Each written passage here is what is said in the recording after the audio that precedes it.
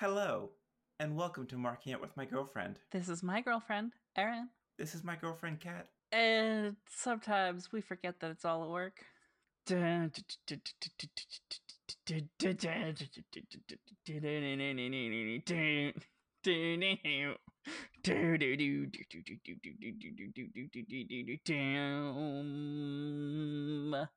So, We are back for another week.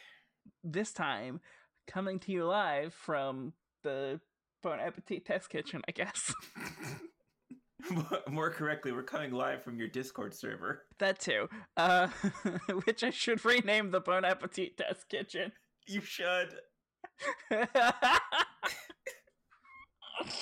No, we're coming live from Discord this week because workers at Amazon, Whole Foods, Instacart, Target, Trader Joe's, and dozens of other quote-unquote essential businesses over the United States and Canada are striking today being May 1st, or May Day, the anniversary of the Haymarket riots. Labor history. I bet you didn't expect to get labor history in a wrestling podcast. They haven't been listening long enough then. To this podcast? What are we on, episode, 12? Yeah, we've definitely done some labor history a couple times. Okay, that's fair. We've at least talked about different places unionizing. True. So with that in mind, we are not using, or at least limiting our use of Amazon services. That includes Twitch, in solidarity and to not cross any picket lines, because we have solidarity and respect for all striking workers of any kind except cops. I'm going to let that one sit and breathe for a bit. I'm okay with it. Okay, we'll leave it in. So anyway, BTE 201. Where Matt is a little bit surprised that they're still going. Yeah. He thought it was done. They were over with. That's definitely what they got at the end there. Yeah, no, the intention of 200 was that was the last BTE. Totally. It wrapped perfectly on episode 200, actually. All the loose ends were figured out. There was nothing left to do. Except for all the stuff that was left to do. Mm-hmm. Cutler still has his contract. Yeah, so he's got to keep filming. So we come into Matt and Nick talking in their backyard, where they go over that after the show last week, or after the last one was filmed, they both ended up going to the hospital for checkups. Nick's at about 15% health, so he's going to have to sell that for a while longer.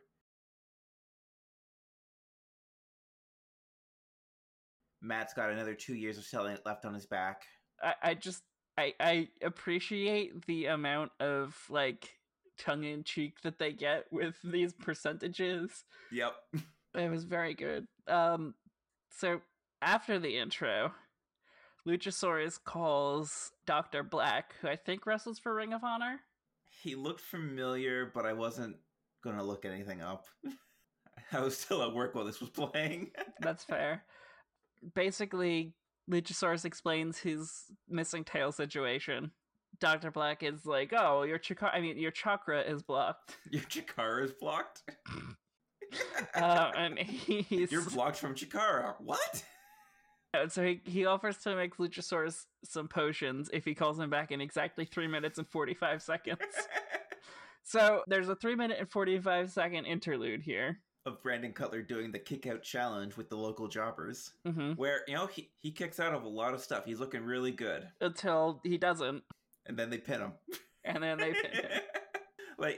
How bad is it for Cutler, then, if the local jobbers pinned him? It might be worse than getting pinned by Peter Avalon. Ooh, yeah, because Peter Avalon at least has a contract. Mm-hmm. These are just local jobbers. We get a promo for the Young Bucks book, Killing the Business, that was mostly about Colt Cabana invading this episode of BTE after he was told, "No, Colt, you won't be on BTE." Oh, no, it's hilarious, to be completely honest. I love it. I love how Colt is getting in every episode now. Mm-hmm. Just because it infuriates Kenny.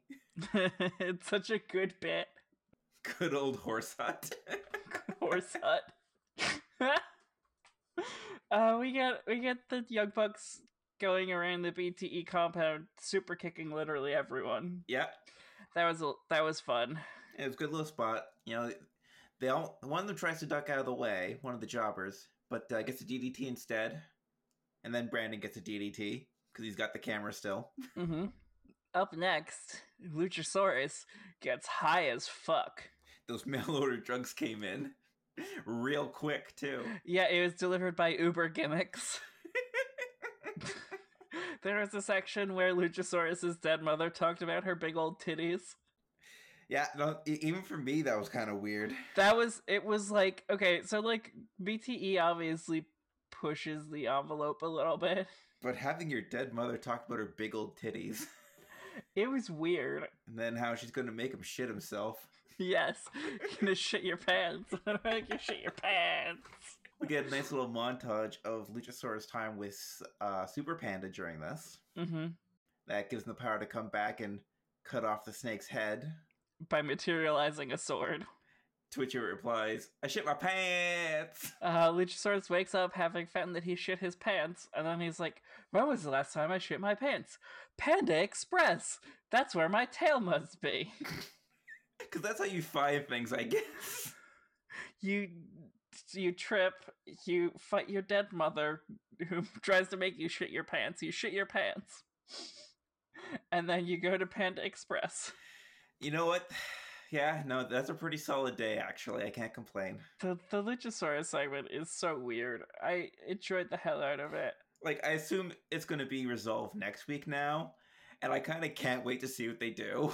Yeah, same. Particularly if it means Super Panda joins AEW. I mean, just because someone's on Being the Elite doesn't mean they're going to be in All Elite. I mean, Sami Zayn was in a Being the Elite episode. That's true. Yeah, Sami Zayn definitely still under contract and not refusing to wrestle for WWE. For completely legitimate reasons. For very legitimate reasons. That's not sarcasm, by the way. No. I realize that the very dryness of it can get lost, so I better point that out. No, like, it's personal safety reasons, but also, like, it puts, holding the Intercontinental Championship hostage puts him in a better negotiating position. Yep. To ideally, because the rumblings are that Sami's trying to start a union. That's the rumors going around. Yeah, there's no concrete evidence of it, but yeah, my thinking is that if I don't think Sami Zayn's important enough to the company to get this moved through, it's gonna take someone a bit more important to the company, and I feel like they just don't like Sami that much. Yeah, but like I said on Twitter before, if there's anything we can do to help Mr. Zayn, please let us know. Including Erin will wear her Generica mask while we record. It's right there. I know it is. I don't know why I'm not wearing it now, but oh well. It's too late. We have a little bit of private party drama. As they try to figure out who jumped them. Including accusing each other of being the one who jumped them. And then we get the final scene of the episode where the brothers Young Buck look up at the sky. What's that in the sky? And we see in skywriting the initials FTR. Which we all know means... Franklin Delano Roosevelt. Or also possibly, fuck the revival.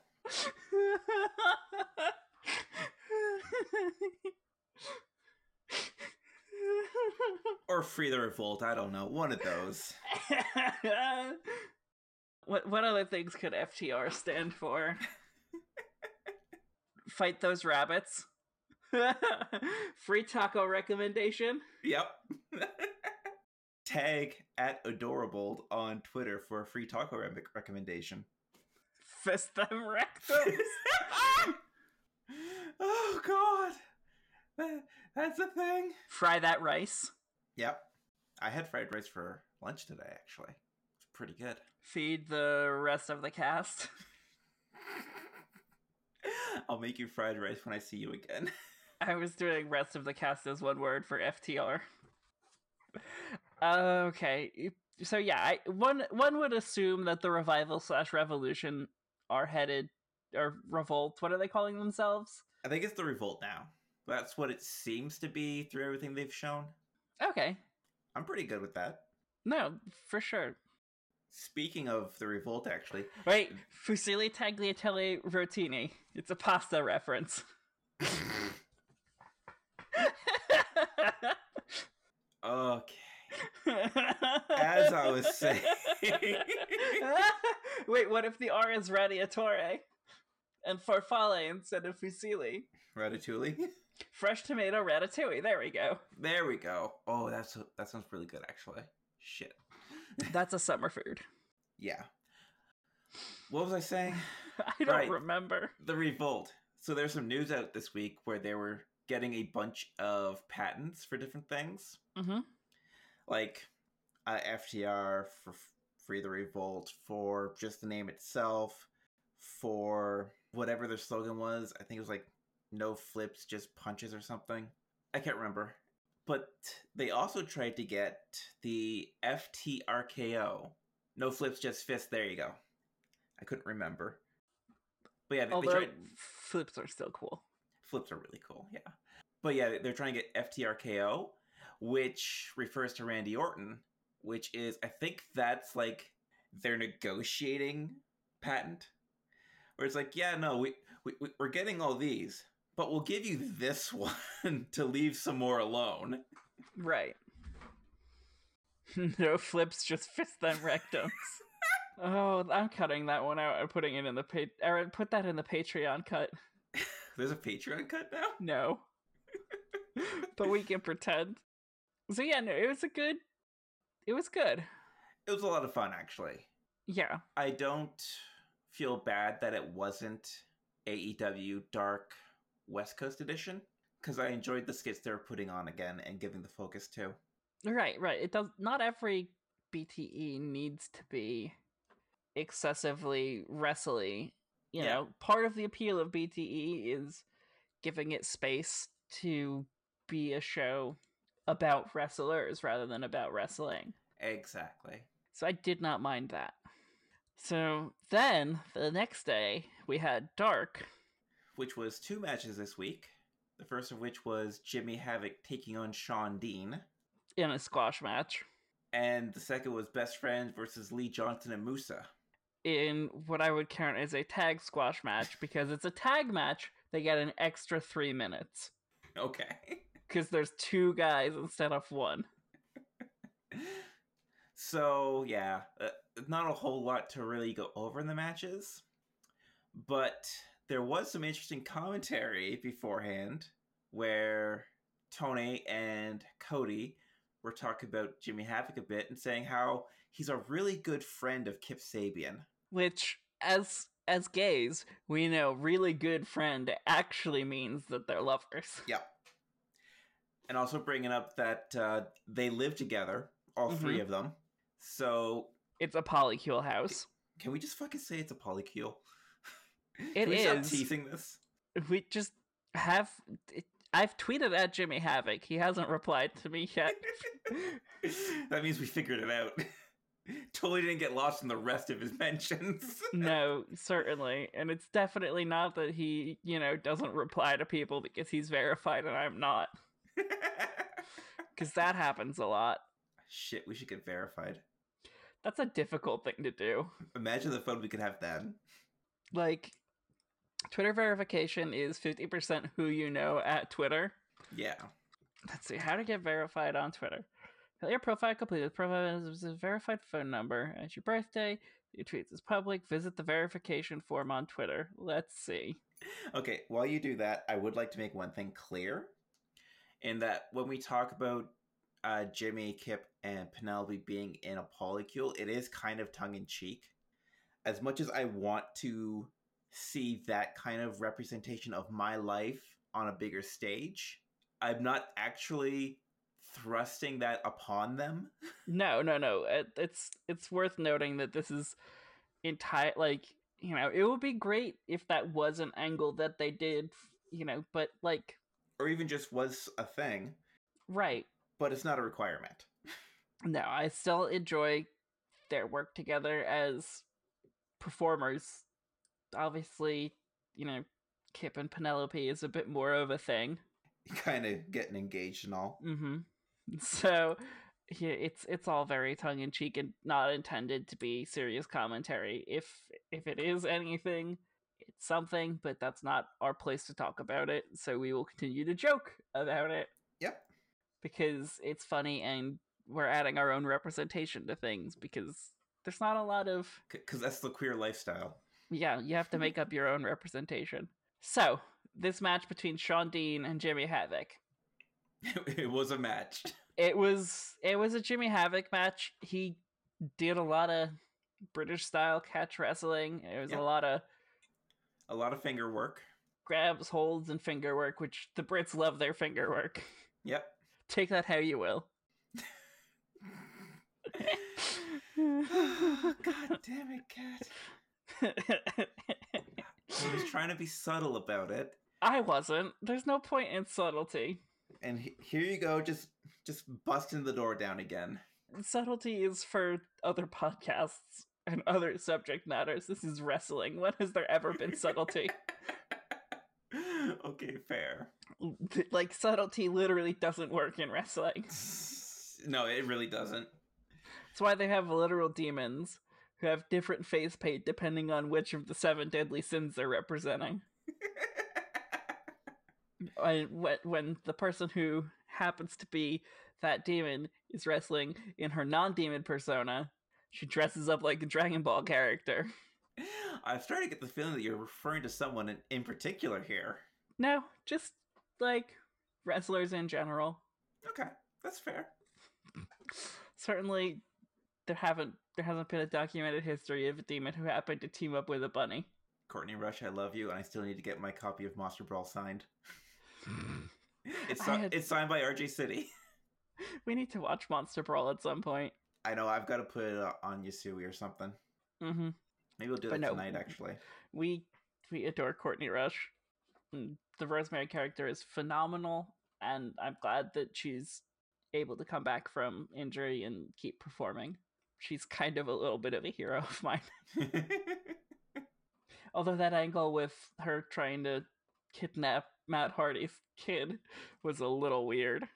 I mean, like, I get it, because it was like a Rosemary's Baby joke. Yeah. Which, I can appreciate the pun being led into a storyline. We've gotten distracted by talking about indie wrestling again. Oh no. Whatever will we do? I guess we can go back to the show. Yeah, so Shawn Dean goes down in 3 minutes 45. It was a squash match. Yep. Then we have Best Friends versus Lee Johnson and Musa. A little more important because we're going to see Musa again on Dynamite. So it's nice to get to see someone first and then see them on the bigger show. But it's also a squash. Yeah, I mean, it's the Best Friends. They're never not going to be good because it's the Best Friends, and Chuck and Trent are both very good at what they do. And they're very charismatic about what they do. What did I call them when we were talking about this? Their real names, Dustin and Greg. This wasn't the match where he had the I'm Dustin shirt on, was it? No, it wasn't. That was the Orange Cassidy match, right? I think it was, yeah. Okay. So that was last week I'm thinking about. Time has no meaning. No, it doesn't. We got a very fun-looking finish with the Soul Food German combo. And then the Strong Zero. Yep. Which, by the way, I looked it up. Strong Zero is a alcoholic beverage from Japan made by Suntory Brewing Company. It has 0 sugar and 9% alcohol. Oh. So that's why it's called Strong Zero. I like that 0 sugar thing. It's basically Japanese, very high alcohol White Claw. So it's better White Claw. Yes. It's okay, so where White Claw is considered here a fairly feminine drink, Strong Zero is like a dude drink in Japan. Huh. Oh, German soul food.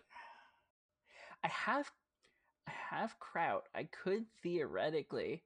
Oh, wait, no, I couldn't. Okay, so I have a problem in that I can't find Vital Wheat gluten anywhere because fucking everyone is making bread. Yep. So I can't make my own seitan, which is a problem because I want to make a schnitzel. And like, do I have to make a tofu schnitzel? That's going to be a pain in the ass. Yeah. I also then would have to go back to the supermarket to buy breadcrumbs, which it's surprisingly hard to find vegan breadcrumbs. I have to be worried about vegan breadcrumbs. Oh yeah, like 80% of breadcrumbs have milk in them. I should double check the ones I have then. Probably. Fuck. It's the same with croutons. Why do you gotta put milk in bread? I don't know.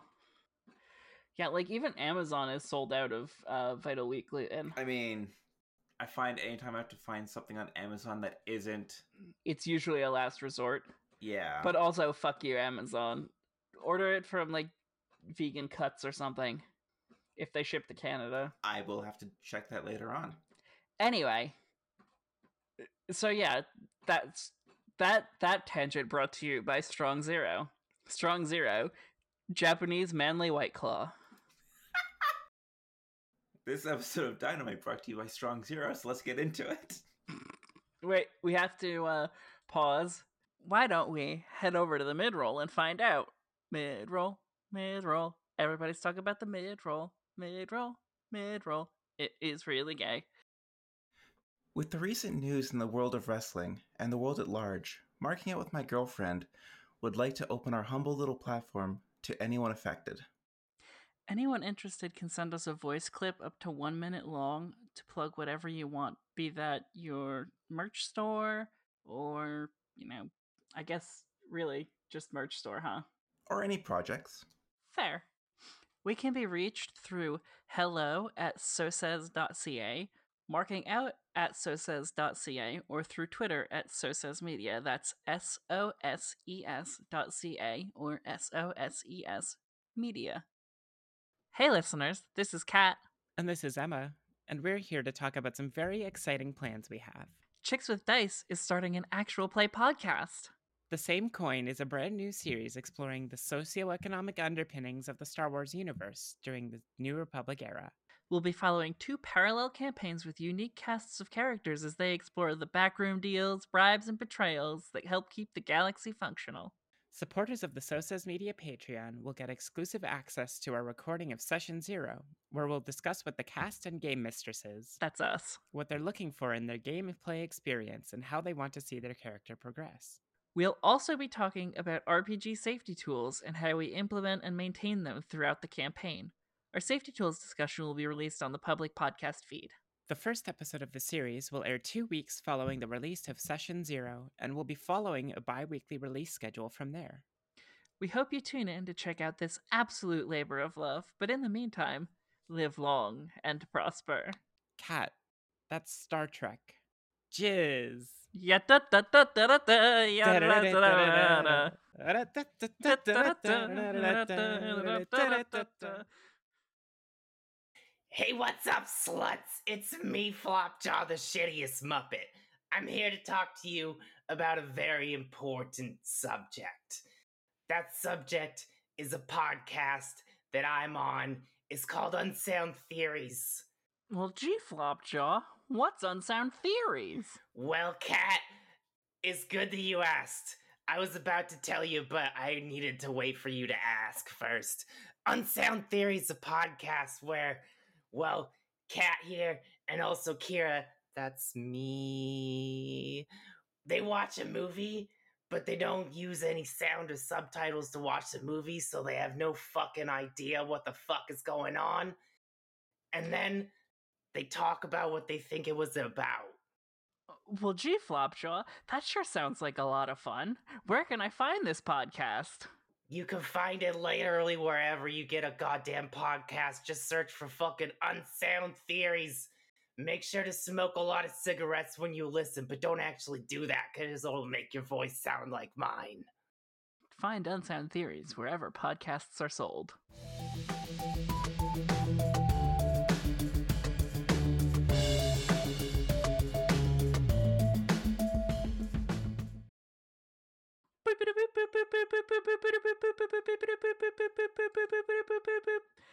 Hey everyone, it's time for Booty Moments with Kat. We're jumping right into this now? Yes. You couldn't wait any longer? No, I did. That was a segment intro that I stole from Haunted Doll Watch, so maybe we'll have to re-record that so I'm not stealing from the McElroy family of podcasts. They won't notice. So on Saturday last week, I was like, hey, there's a free promo code from Chikara, so I can watch their Saturday morning show if I, and like I'll get that for free, and then I'll get IWTV for $10 a month going forward. That sounds like a pretty good deal. It's a great deal. It's a great deal. We've watched a lot of indie wrestling because of it. So I watched the Chikara Saturday show. It's a lot of fun. It was a good show. And then I noticed in one of those matches, I believe it was a tag match, one Boomer Hatfield has an amazing ass. Like, on the scale of one being Rikishi to 11 being Finn Balor, this is like a 9.5, maybe a 10. He's up there for sure. It was like, wow. Watch Chikara, I guess. Watch Chikara for amazing asses. It's a family-friendly show. It is a family-friendly show. Oh, God. Also, Boomer Hatfield's just a really great talent and should yes, be watched. That too. But that booty. I'm just pointing out more reasons to watch Chikara. As if you needed more reasons to watch Chikara. You really don't. Just go do it. But not right now. We're recording right now. No, not right now. I have to confess something to everyone. I have compromised on my personal values in support of a wrestler. Oh no. I will have everyone on this channel know I am a diehard New Jersey Devils fan. I have blankets, I have multiple jerseys, I have a bunch of t-shirts. I will confirm. And I bought a shirt this week that had Flyers orange and black on it. It's the biggest betrayal of my club that I have ever undertaken. But it was in support of the Chikara wrestler Molly McCoy, who's great and non-binary and really, really fun to watch. So basically, I think what we're saying is join the Chikarmy and also watch the other stuff on IWTV and then buy some shirts. Definitely buy shirts. But yeah, it's like a lot of wrestling companies will go out of the way to try and look or sound progressive. And mainly until recently, like it's been getting better, definitely. It's not so much the same story behind the scenes. Right. It's very performative for the most, or historically it's been very performative acceptance. Yeah. Whereas with Chikara, you've got non-binary wrestlers. You've got intergender wrestling going on. You've got all the things that scare off a lot of bigger companies just happening with no big deal. Mm-hmm. And it's genuinely really great to see that. I hit my mic there. I adore what Chikara has done for the world of bringing more non-binary wrestlers to like the indie mainstream. I also particularly like the fact that Chikara lets people play with weird gimmicks to find themselves in like the early stages of their career. Yep. Like the Young Lions tournament is always a fun one to watch because you end up getting a bunch of people who are in basically their first year of wrestling. They get the spotlight and they get to like, learn to live in that spotlight. Yeah, it's either first year or under 25, I believe it is. So it's like they're young people going through this. Mm-hmm. It's impressive. So anyway, we have Dynamite to talk about, don't we? We do. Because we've been going... Oh, I can't trust that. We've been going for 40 minutes. Yeah, we had like 15 minutes of pretty much silence, I think it was. There was some stuff in there. We totally didn't talk a whole lot. Okay, so Dynamite. Dynamite this week got started off immediately with Cody versus Darby. Which, on so many other shows, would have been a headliner. Yeah, it's like this is another one where what was the match from a few weeks ago? I think it was another Cody match, but I had said that I expected to be like the first hour main event. Mm-hmm. Yeah, it was the one with Mox headlight in the second hour. But it's like again, I wouldn't expect this to be the opening match. No. This is what you're supposed to build up to during the match, and they just throw it right out there. Right, and it's been enjoyable it's been enjoyable to see AEW stop turning to squash matches that's not true. There's 3 squash matches. They've been bookending the squash matches better. Yes, they've been bookending the squashes with good matches. It's hard though when you've got access to something like 30% of your full talent pool. Yep. So like you have to figure out ways to spread out the matches because there's only so many times you can have the best friends wrestle someone of the 10 people who are there. Yeah. If they're 3 out of the 10 people who are there, they've got a limited set of matches that they can have. Yep. No, and through all this, they've been really good at keeping it as mixed up as they could. Mm-hmm. So that is definitely appreciated. So, Cody versus Darby. The first thing I was really surprised about this match was that Darby was the technical wrestler here. Mm-hmm. Cody was the much bigger, more, I guess, kind of brawly in his own Cody way. But he threw out a lot of the bigger moves. Darby was the one going for a lot more submissions, a lot more chains, a lot more technical stuff. Mm-hmm. So I think that was just really great to see him able to show that off in a really big match like this. Right, because, Darby Allin kind of comes with a reputation of being a little bit of a spot monkey. Yeah. Because that's kind of what he was forced into by some people. So having him be, chain wrestling, having him work submission holds, stuff like that, shows that he's got everything. Yeah. I appreciated that this match let them explore, doing each other's finishers against each other. it let it explore Cody being a bit of a heel. Mm-hmm. When he sidestepped Darby on the outside and let his wife take the hit. Cody fucking sidestepped. He sidestepped! That piece of shit! Chris Jericho on commentary is my favorite thing. I love having Jericho on commentary, I'm not gonna lie. He says some of the most wild shit. Yeah. It's like, I don't want Chris Jericho to retire anytime soon, but I can't wait for Chris Jericho the full-time commentary. Yes, it's gonna be so silly. I know. That's my thing with Jericho, is that, the way he does commentary is very silly. Yeah, it's like, usually I don't like heel commentators anymore. It gets very old, it gets very repetitive very quickly. But Jericho's just so entertaining.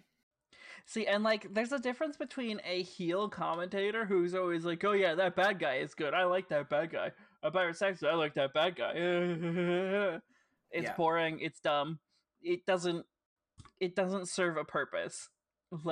With Jericho, you get the idea that his motivations are always selfish. Yes. It's about who can benefit Jericho the most. It has nothing to do with, just liking guys because they're bad. He even talks up Aubrey a little bit in this match. Mm-hmm. Because everyone, heels and faces, love Aubrey. The heels don't love her, but they gotta respect her. It's Aubrey. If you don't respect her, you can expect her to throw you out. Yeah. That was really forced. A little bit, but that's okay. So, yeah, Cody hits a coffin drop and gets countered. Darby hits a coffin drop. And gets rolled up. And as much as that sucked and felt very not great, it's probably worth them pulling as an angle that the coffin drop is as dangerous a move for the person doing it as it is for the person getting hit by it. So, like, if you don't hit the coffin drop perfectly, you're going to be out too. You're not going to be able to get the pin. You might get rolled up. Maybe it's the start of an evolution of Darby's finishing move. I was like, I can kind of see the storyline that they're going to go with this in the long term, where Darby can't beat Cody. Right. The best he's been able to do is a draw. But I don't know, if something about the roll up in it wasn't noticeable. It was, I would say it was too subtle. Right. Because Cody literally just rolls his shoulder up while you're watching Darby still hooking the leg, like, intently. Like, I'd have to go back and watch again, but I don't think Darby even realized he was getting pinned at that point. No, that's... Right. Okay. Real quick. Beef. What's your beef? Beef. What's your beef? Beef. What's your beef? Hello, welcome to What's Your Beef? She did not okay these intro songs with me. No, these had no prior approval from Aaron. This is all me just making shit up. I'm sure we can steal like a Beef Hutchins song or something like that and use that as our intro. We'll see what we can do. But I'll tweet at Chris Fleming and ask if we can use a Beef Hutchins song.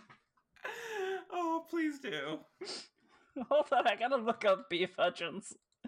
Is this a person? Is Beef Hutchins a real person? No, Beef Hutchins is not a real person. Darn. Beef Hutchins does have a song called Quit Lessin' Around, though. Oh. Beef Hutchins is definitely like a Chris Fleming joke, right? I don't know. No, it's literally Chris Fleming in a fake beard. Oh my god. Anyway, what's your beef? My beef is with Cody. Okay. He sidestepped. Yep. My real beef for this week. Oh god, there was something that I actually got upset about, and I can't remember now. Oh fuck. Aaron, go first. You have your beef more present. Okay. My beef is actually with the TNT title tournament that's been going on, and how, spoiler warning, we get to the end and it's Cody versus Lance. Mm-hmm. Cody versus Lance is a storyline that could have been built up parallel to the TNT tournament without overshadowing it, without having to be part of it.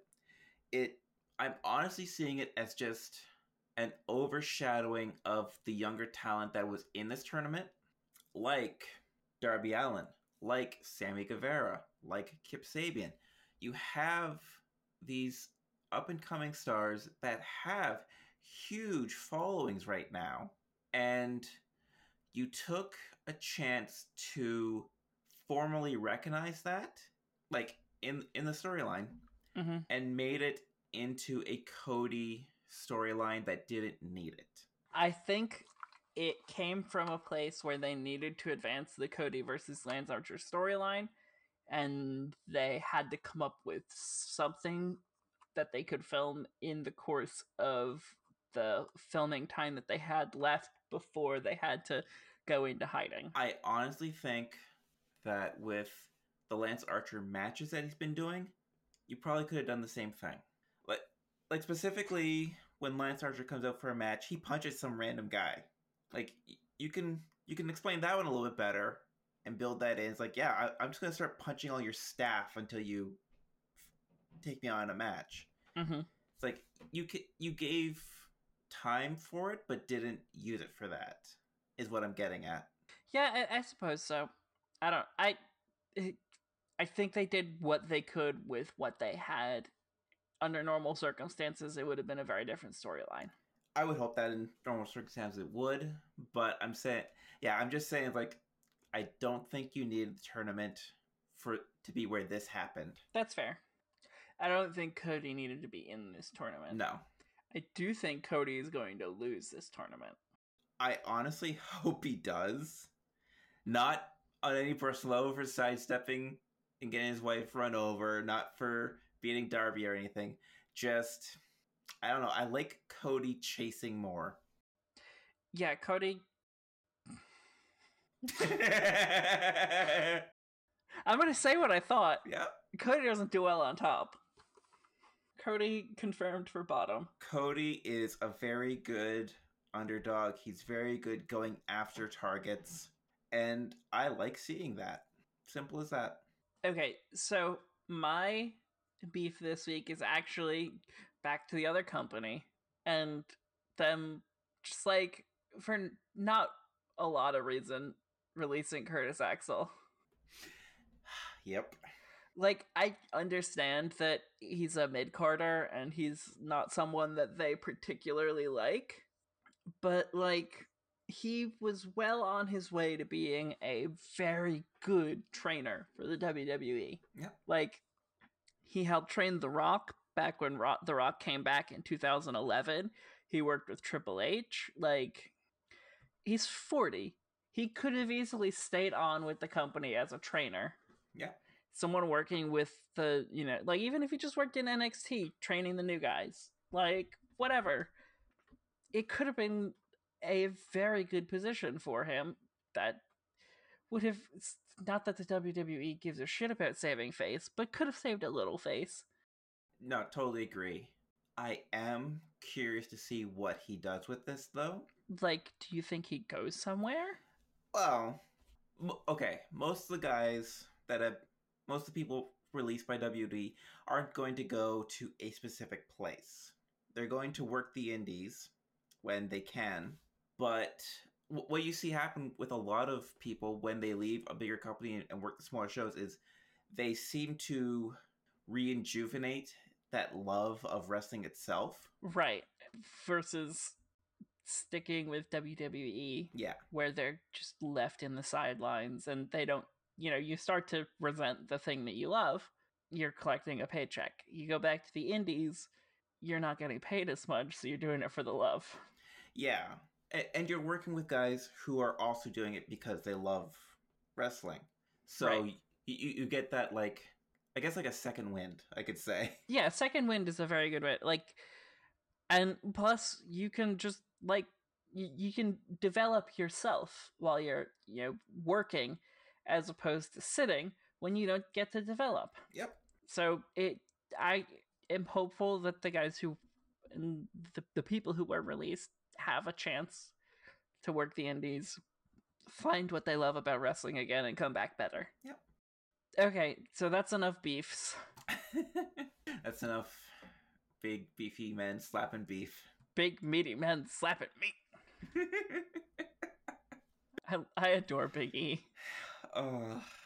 So after the Cody Darby match, we get part 2 of Scorpio Sky's promo package, talking about when SCU was looking for a third, about that rejuvenating everything for him, and ending off on saying that he wants to be a fucking legend.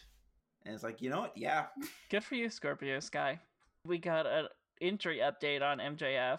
Yeah, he's been to his specialist. He's had a very fast recovery of the hangnail he had. The doctor's amazed how quickly he did. Especially because he was on death's door. Yep. But unfortunately, before he was able to make it to the shows this week, he ended up nicking himself shaving. He nicked his neck such that a normal man would have bled out, but he survived. He says he wanted to be back to wrestle in front of 6 or 7 of his peers next week. But he'll be back for us because he loves the fans. He is the light in the darkness, and he is better than us.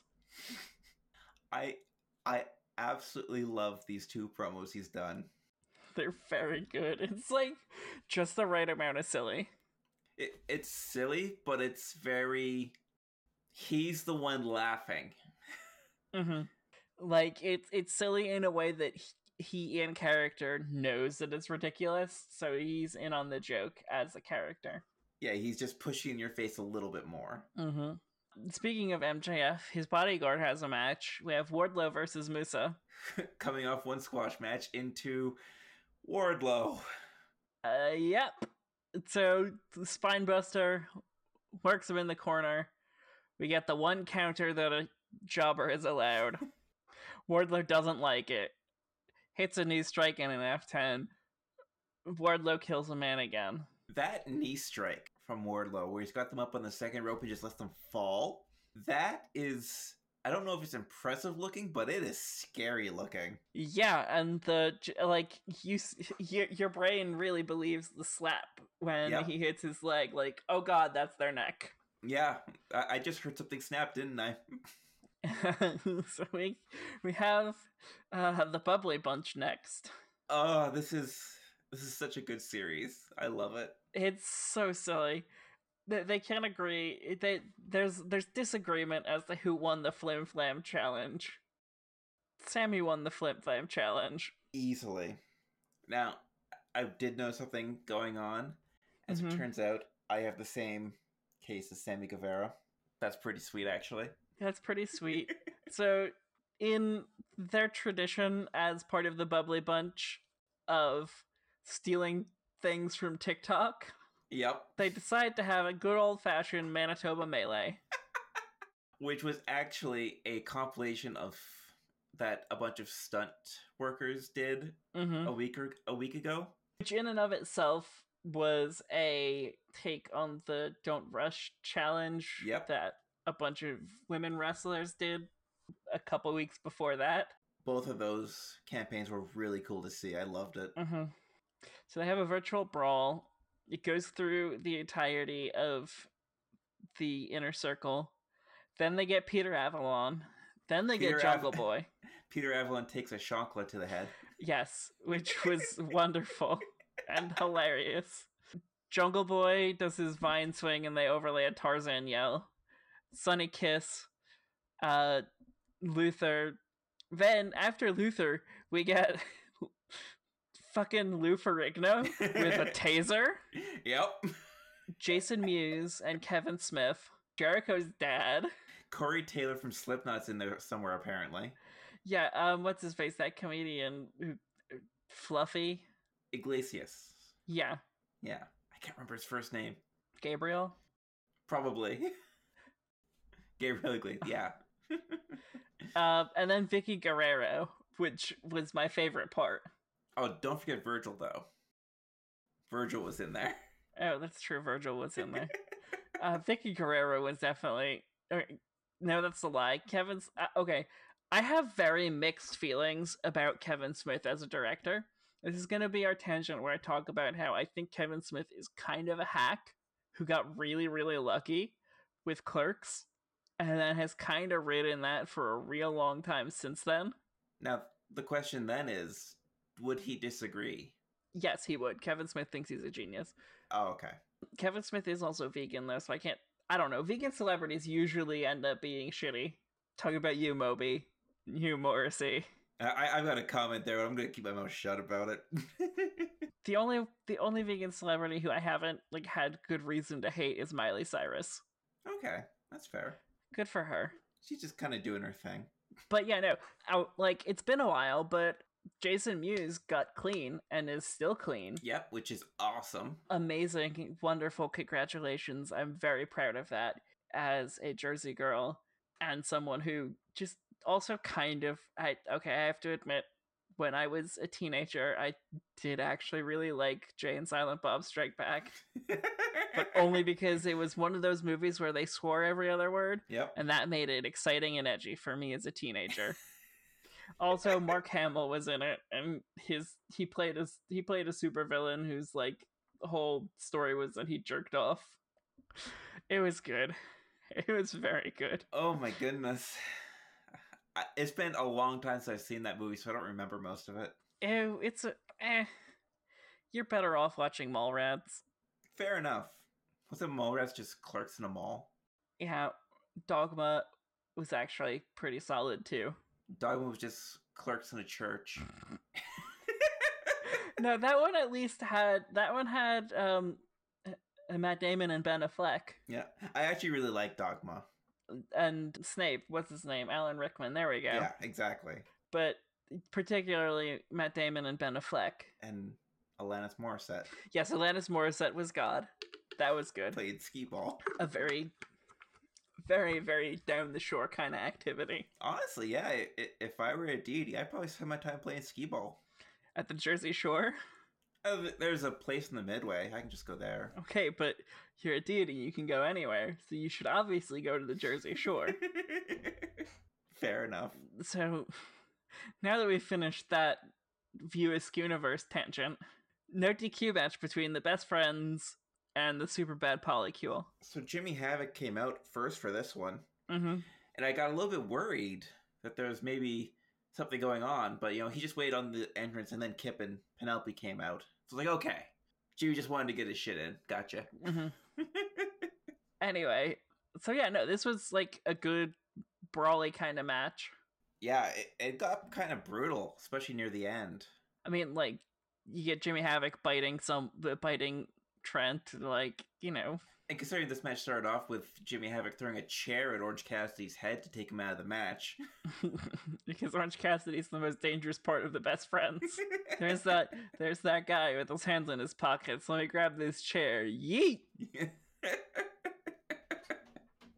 I mean, he did have a match with him, and he did end up losing. Mm-hmm. So he knows what's up. No, it was a really good brawl match that felt very, very fighty. Yes, they're both definitely in this to win this. Which this also got me more excited for the literal street fight. Yeah, because we're supposed to get that still with the Lucha Bros and Pac Triangular de Muerte whenever they can get back to the US. Yeah, so this is actually a really good promo for that. Mm-hmm. One thing I did notice is Jimmy Havoc totally could have used staples in this match and not get fined. Yeah, it was a no DQ match. But he didn't bring the staple gun. I forget, was that... Someone asked him, where's your staple gun? He's like, you don't ask men such... You don't ask a man a question like that. It's too sensitive. I forget where that was, but it was wonderful. Oh, it's too sensitive a subject. You don't ask a man a question like that.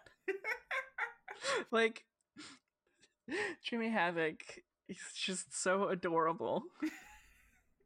In a terrifying way. God. He's kind of like Cerberus. In that, yeah, Cerberus guards the gates of Hades. It's big and scary and all that. But still a puppy. Being honest, it kind of in some ways reminds me of my stepdad. Oh, they have the same accent because they were both from London. Okay, yeah. They're definitely both East End boys, so it comes with a bit of a territory. Okay, but can your stepdad say Norfolk? I assume he can say Norfolk. I can say Norfolk. There's literally one in Virginia. It's not that hard. But yeah, no, the best friends going over the Superbad Polycule was, I think, the right call. It was a very fun to watch brawl that, had very little interference until the very end, too. Yeah. And we got to see an Awful Waffle, which we haven't for a while. Yeah. Awful Waffles are always fun. I am sad that the Superbad Polycule had to take the loss here, but I know they still have love, so they'll get through. Okay, but the best friends also still have love. They have platonic love because they're best friends. There's different kinds of love, Aaron. There was that awful commercial during the Super Bowl. Oh God. Please don't remind me of the Super Bowl. Oh God, what was that Names of Love Super Bowl commercial? I don't want to remember. It was the Love Takes Action from New York Life. And one of them was agape, which was just agape. So that's the kind of love. Where are we talking? Did we not talk about fisting earlier? Yes, there was something about fist the rectum. So that's what agape is for.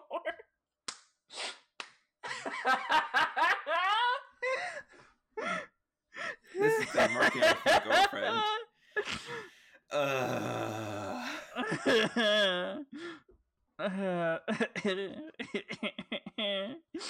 Oh God, that fucking kills. I'm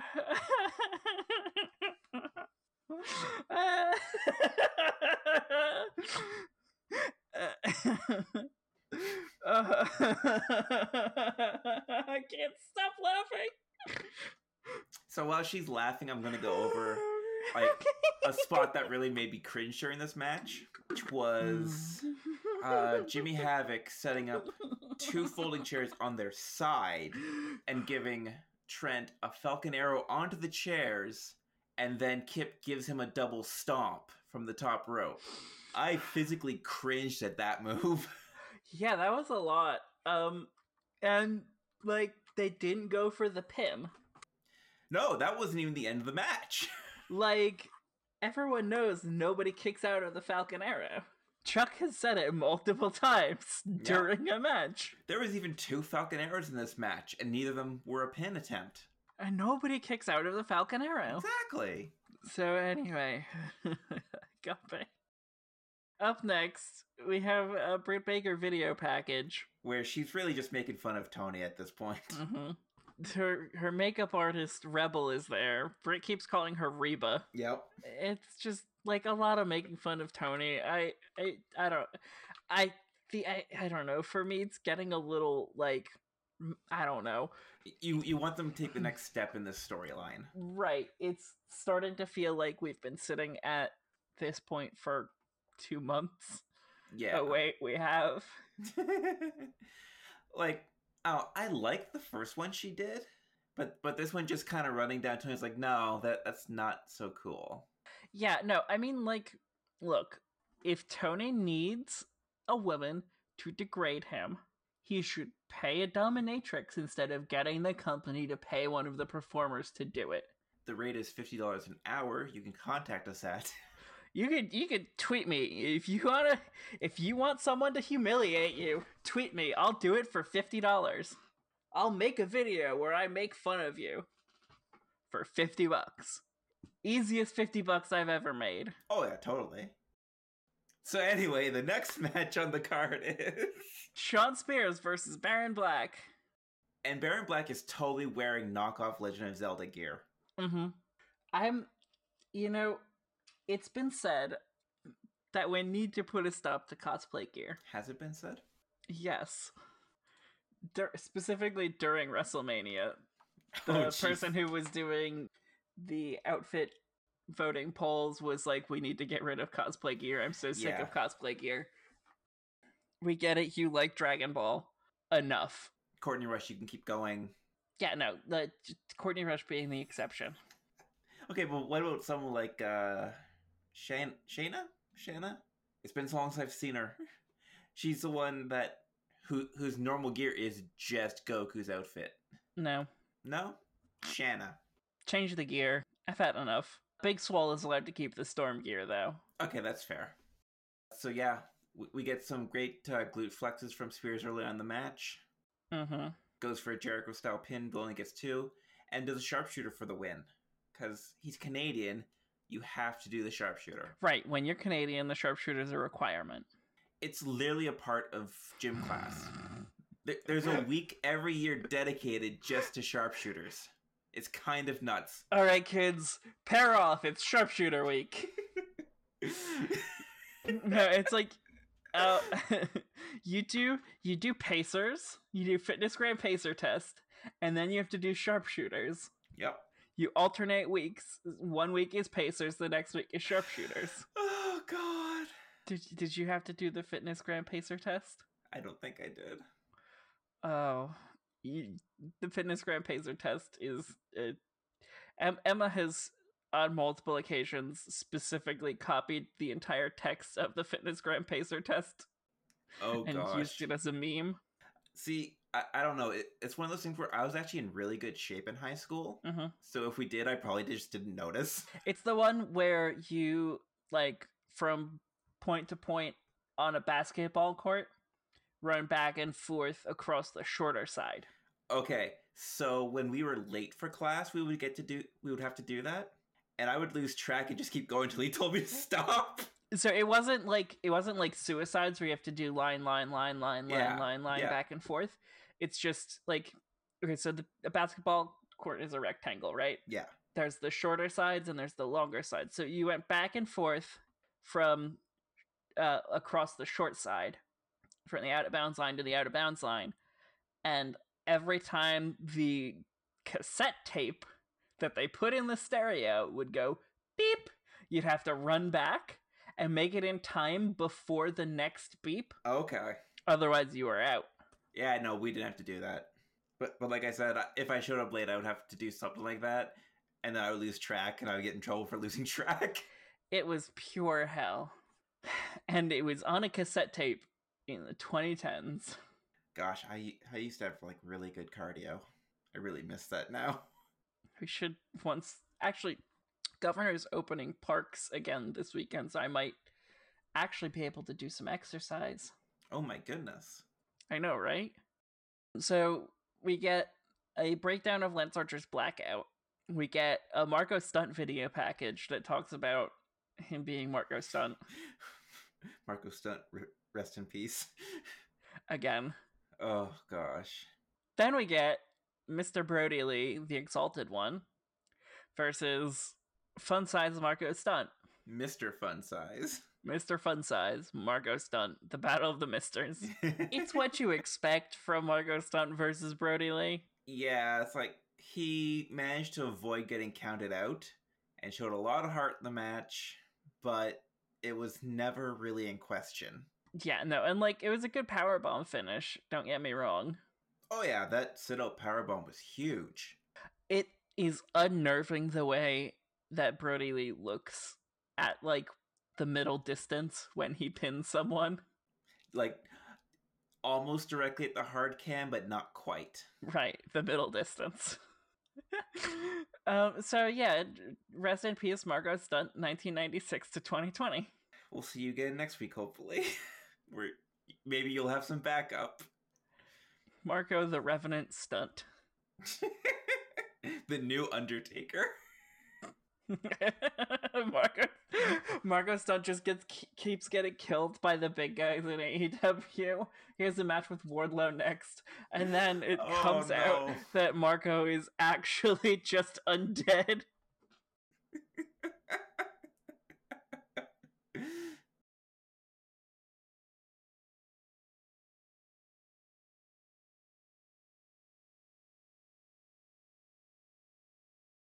I mean, it'd be pretty cool. I do appreciate the way that Marco Stunt's ring attire throws back to like 90s Nickelodeon, though. Yes.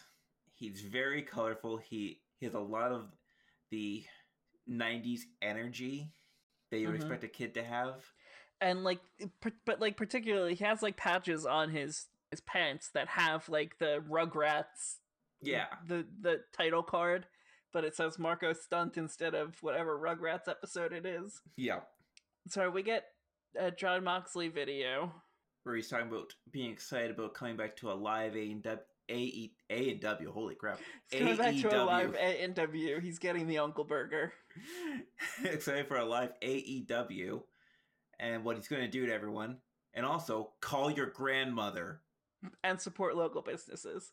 Yeah. This interview was all over the place, really. It was, yeah, it's... He's thankful for his wife, steel chairs, and AEW coming back. Yep.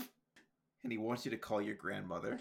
So next week, MJF returns, Mox versus Kazarian, and then the more interesting of the matches, the Sex Gods, Jericho and Sammy Guevara, versus Matt Hardy and Kenny Omega in a street fight. Yep. That one feels like a weird pairing. I guess it's kind of like so they can bring up the Blood and Guts match again. Right, but I wouldn't expect Kenny to tag with Matt Hardy. Fair. Kenny could tag with anyone, but like, it just, I don't know. It feels like the kind of thing where if they could have gone with anyone, they might have thrown like, maybe like Cody in there for it. And have Kenny and Hagman do a separate match. Or it could have just been Kenny and Hagman versus the Sex Gods. Also, I love that tag team name. It's a very good tag team name. What we need is the Sex Gods versus the Golden Lovers. Yes. I'm just saying The amount of love in that ring, combined with the amount of hate in that ring, would be amazing. The amount of love in that ring combined with the amount of narcissism in that ring. Fair enough. So we get, after that, our main event, Lance versus Dustin with Brandy in a brand new outfit. Because it's totally filmed at the same time, don't worry. Definitely. This was a great big man match. Absolutely. Like, okay, we joked earlier, big meaty men slapping meat. This is actually what it was. And it works. Like, that's the thing. Like, when it works, Yep. when it works, it works.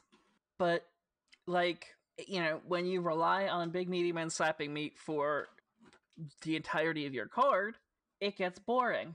Like, yeah, because AEW's roster is generally smaller and faster. Mm-hmm. When you get stuff like this, it is actually more impressive. Because it's a complete change of pace for the rest of the show. Mm-hmm. And it like, you know, the Haas matches, as I hate that term, but we'll call it that because that's what it's called. Because I associate people calling people Haas's with Leathermen in the 80s. It's got a very, very homoerotic energy. It's wrestling. Everything is homoerotic. But, like, more than normal. Okay, I see. And it adds, like, a Leatherman in a, you know, a seedy 80s gay bar kind of vibe to it in a way that, like, I respect the history, but as a lesbian, it makes me uncomfortable. Okay, I got you now. That's valid. But yeah, this was a wild match. Yeah, we got a Rhodes bleeding pretty early on, Mm-hmm. as is to be expected. I think my favorite part of this match was Dustin hitting a crossroads and getting a 1 count out of it. Oh gosh, yeah, it's like, it wasn't the smoothest crossroads ever, but the sheer fact that he got a 1 out of it, at like the midpoint in the match, Mm-hmm. is just, oof. So I like that it sets up for next week's finale. Yeah, That Cody might get a 2. Crossroads isn't that effective on Lance Archer. Yeah. It sets up doubt whether the move is going to be effective in a way that, like, is multi-week storytelling, and I appreciate that. Mm-hmm. Like, we get, like, a...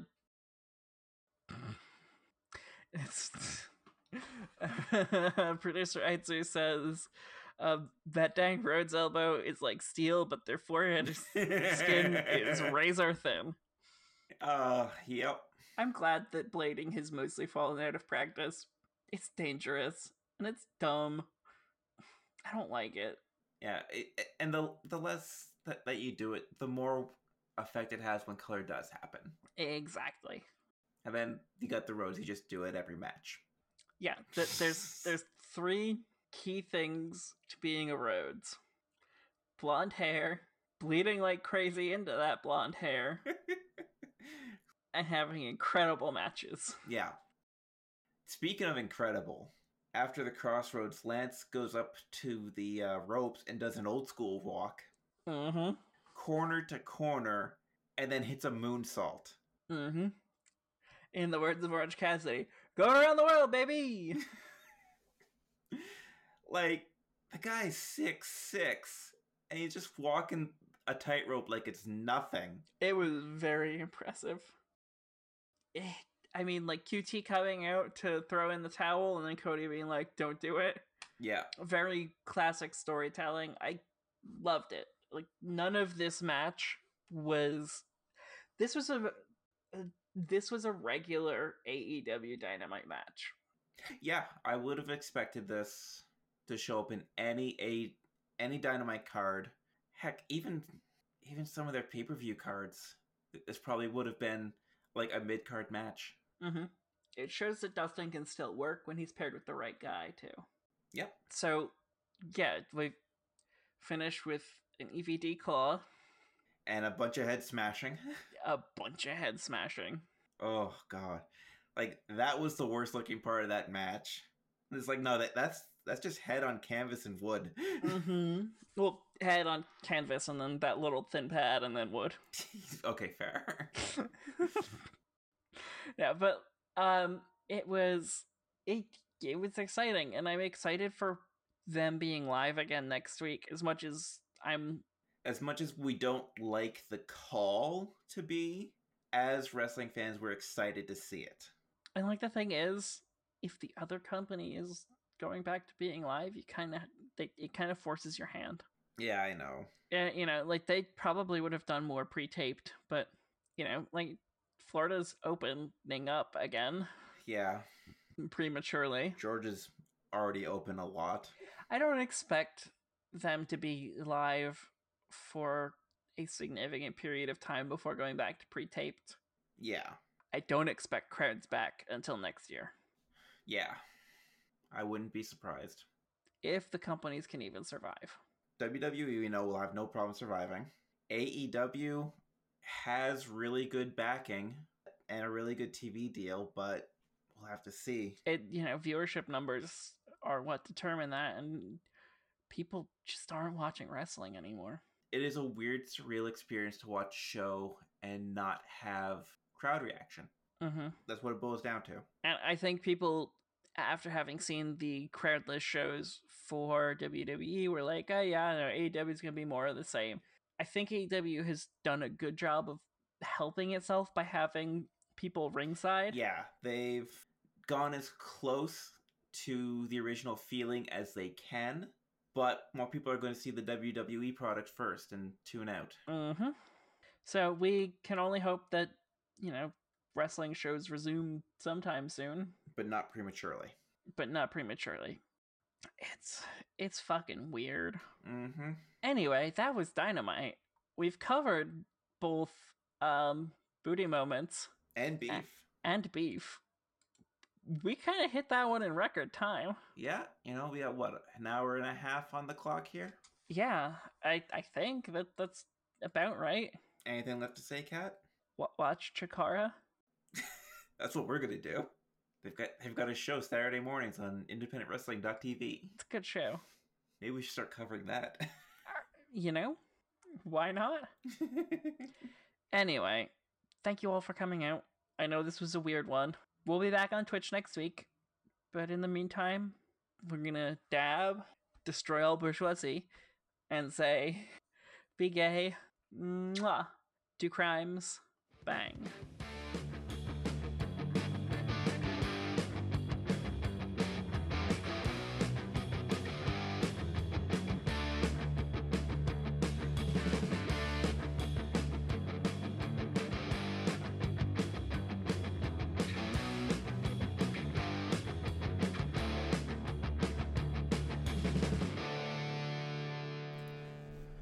Marking Out with My Girlfriend is a production of Soses Media. Check us out at SOSES.ca.